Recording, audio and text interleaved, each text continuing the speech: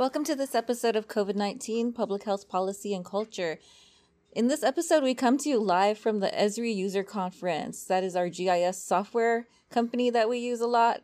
If you're familiar with Geographic Information Systems, that is the conference we recorded this at. And in this episode, this is a really interesting and important one. This is with Ensheng Dong, who works with Johns Hopkins University as a student, but working on the COVID dashboard, the one that we saw in the news daily at the beginning of this pandemic.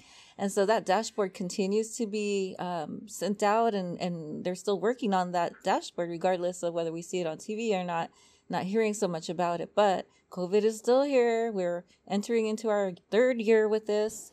And so I really wanted to share this episode. We also shared this episode in our podcast called The Public Health Networker. But it is such an important and relevant topic that I wanted to share it again here at the COVID-19 PPC podcast. And so Ensheng will be sharing information about the process of collecting data for COVID-19 and data tracking across different locations around the world, and how that data is shared and presented on the dashboard. So we hope you enjoy this episode. Right now we are in the summer. We're heading toward the fall, but we begin our first year of the virtual grad school fair for public health that's happening on September 17th this year. publichealthpodcasters.com. You'll find more information on the events page. Other than that, in other news, we are actually hosting our first People's Public Health Conference. The People's Public Health Conference is happening November 3rd through 5th this year in 2022. And to find out more about that, visit thepeoplespublichealth.org. So we're really excited about the different developments we're working on to build awareness of public health and to get more safety out there to try and bring this pandemic to a halt once and for all, in addition to other determinants of health that we're looking at. So we hope you enjoy this episode with Ensheng Dong. Okay, here we are still at the Esri User Conference. And today we are speaking with Ensheng Dong. He is a PhD candidate at Johns Hopkins University. Thank you so much for joining us today. Oh, thank you. This is my pleasure to be here. Yeah, really glad to connect with you today and to talk about some of the great technology that's going on at your university, especially as it relates to kind of COVID technology. Mm-hmm. And so tell us a little bit more about you and your research. Oh, great. So my name is Ensheng Dong, and this is my third year at Hopkins. And I'm so glad to start the COVID dashboard with my advisor, Dr. Lauren Garner. Actually, we started this project right after my first semester, and my advisor and we had a conversation on what to do for the next semester and what to do for my thesis. And we decided to collect data at the very granular level so that we can share the data to the whole world. And also the data is collected by the researcher. It's a scientific way, much more standardized way. Mm-hmm. Thank you. So tell us more about the dashboard. Is this the one that we've been seeing?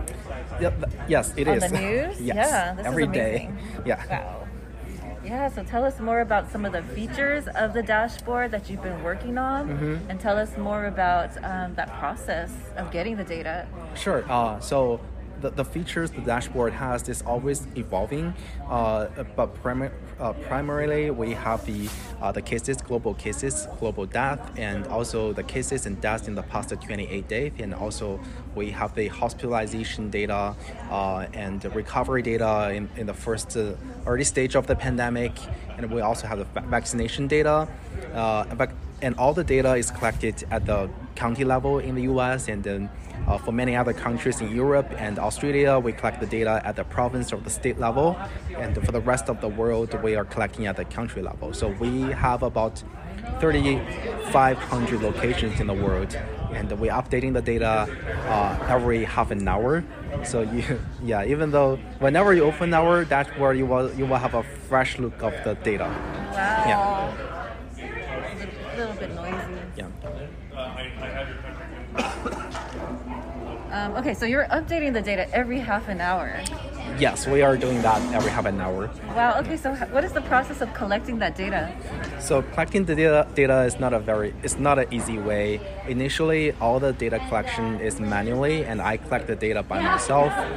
We are reaching out to the local health departments and of official websites and to make sure the data is reliable and trustworthy. And then we clean the data into a nice format like the CSV data, and then we publish into the ArcGIS platform and also share the data in GitHub with the global user. So this is a very early stage of collecting data, but right now we are doing everything automatically, which means we are having the data reaching out to the local department website and scrape the data there directly and make that one into a beautiful table. And then we have a very crucial component of the whole process, which is the anomaly detection. So why we need that one? Because sometimes the data might run because of the manual input mistake or when the data is piping from the data source to our end user. So we are detecting if there are any error might happen, and if that happens, the system will let us know directly. And then after this data cleanup, we will push the data to the end users either through the ArcGIS desktop, ArcGIS dashboard, and also the GitHub repo.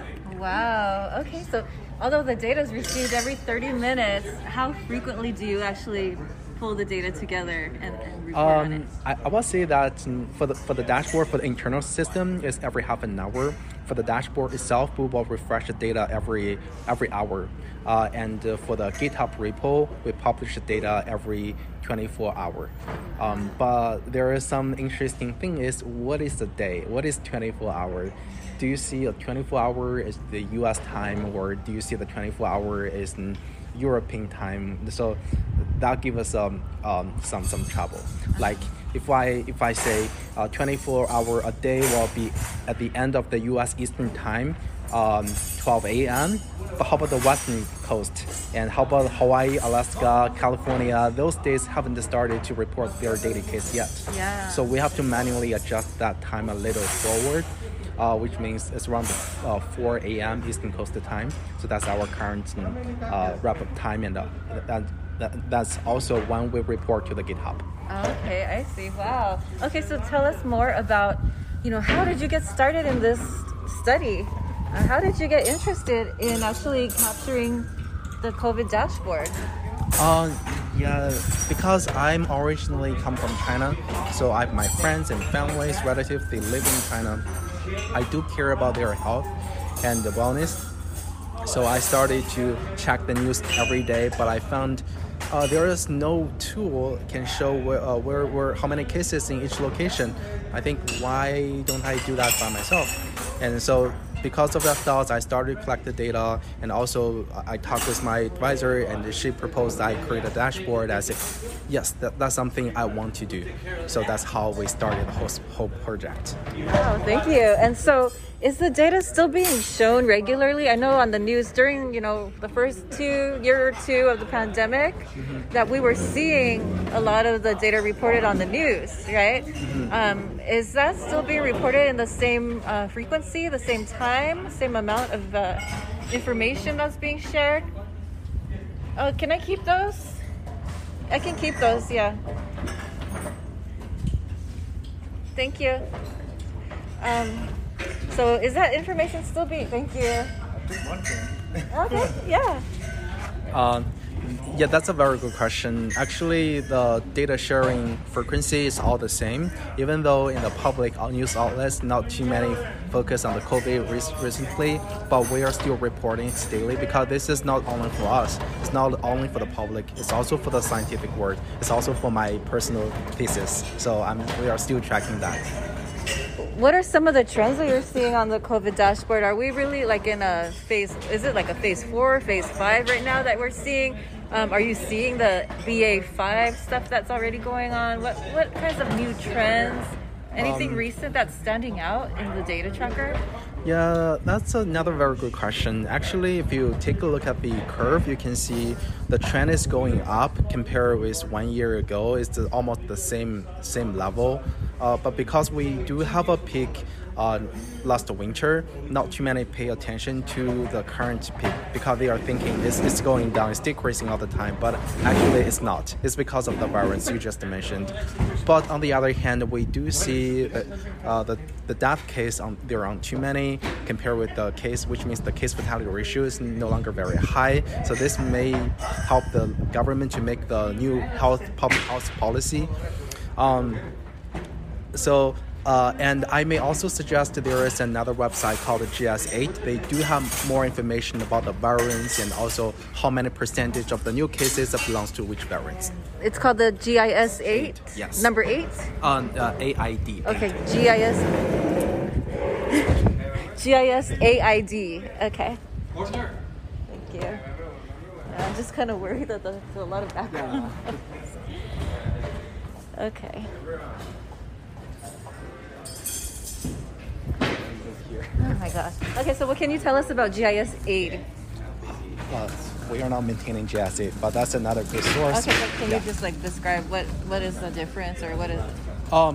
So I think the GS8 website is maintained by the biologist or the medical society, and they are using the test data to update the variants, like the percentage of the new cases belongs to which variants. Mm-hmm. These are the information they provide. They also have the genomic trees of the lineage of the COVID. Yeah. Wow. Okay. So tell us, what do you enjoy most about working on this dashboard? How long do you plan to work with it? And how much does this matter? How important to you is this dashboard? First, I would say the dashboard is my life, especially during my PhD period. It will be my fundamental data for my thesis. And I also very enjoying working with the team. Initially, it's only my advisor and I, two-person team, and then we have many collaboration from other departments or other team like the Hopkins Applied Physics Lab, the Hopkins Library, and also Esri Company. They reach out to us after the first months of the dashboard, and they are still providing us lots of professional help, especially on how to set up the server and how to maintain the GS platform. Mm-hmm. That's wonderful. Thank you so much. And what else should people be looking for from the dashboard? What if someone just saw it for the first time? What kind of information is remarkable from the dashboard? What are we looking at? We're looking at national data. We're looking at countywide data. Are we looking at deaths, new cases? We're looking at are we also looking at hospitals? How is it different, for example, from the CDC's community transmission or hospital admissions report? Oh, that's a very good question. So the data we collected are mainly focused on the cases and death, and those cases and deaths are reported cases and death, which means we do not reach out to each hospital and asking them, do you have any probable case? Can you update to us? No, we are not doing that kind of stuff. And also there is some side news. CDC cases and deaths at the county level data is also from us, even though they are not reported in their website, but actually it's directly from us. Again? I think that was pretty much it's just kind of the difference between the dashboards and then kind of the distinguishing features of the and also the dashboard. Maybe for different audience, you can have a different concentration. For the general public, maybe you are more care about the cases and death, and for the public health practitioners, and maybe you can focus on the case fatality ratio or other epidemiological features like the curve. And at the same time, we publish all the raw data in our GitHub repo, so any scientist they can go back and find what's going on in the history, and even we have a data update like data modification. We will have every single modification recorded in our GitHub, which give us a very good sense what happened in the past and why we made this data modification. Who has access to the GitHub? Is it available to university researchers? Is it available to?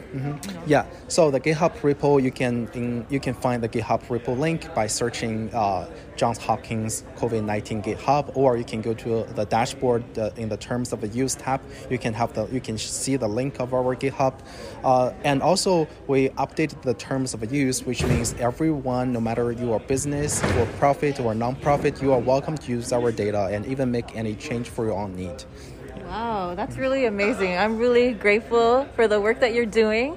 Thank you so much. Tell us about your dissertation. What's it going to cover? So my dissertation, I'm thinking maybe there will be at least three parts of my thesis. First is how we collect the data, how we maintain the COVID-19 dashboard. The second part is how we use this COVID-19 dashboard data to serve the whole world. And the third part will be some further analysis combined with the vaccination data, like what kind of people prefer to take the vaccination and what kind of people they do not like to take the vaccination. So we have some public health analysis on that. Wow, thank you so much for the work that you're doing, Shane. So thank you again for joining us for this episode. Yeah, thank you, April. Thank you for having me. How can we find out your website, your school's program? How can we find out more details on the work that's going on? Oh, yes, we do have a website which is called Systems, there is an S, systems.jhu.edu. That's our website. You can also search Johns Hopkins Coronavirus Dashboard. The first one will be our website too. Okay, perfect. Thank you so much.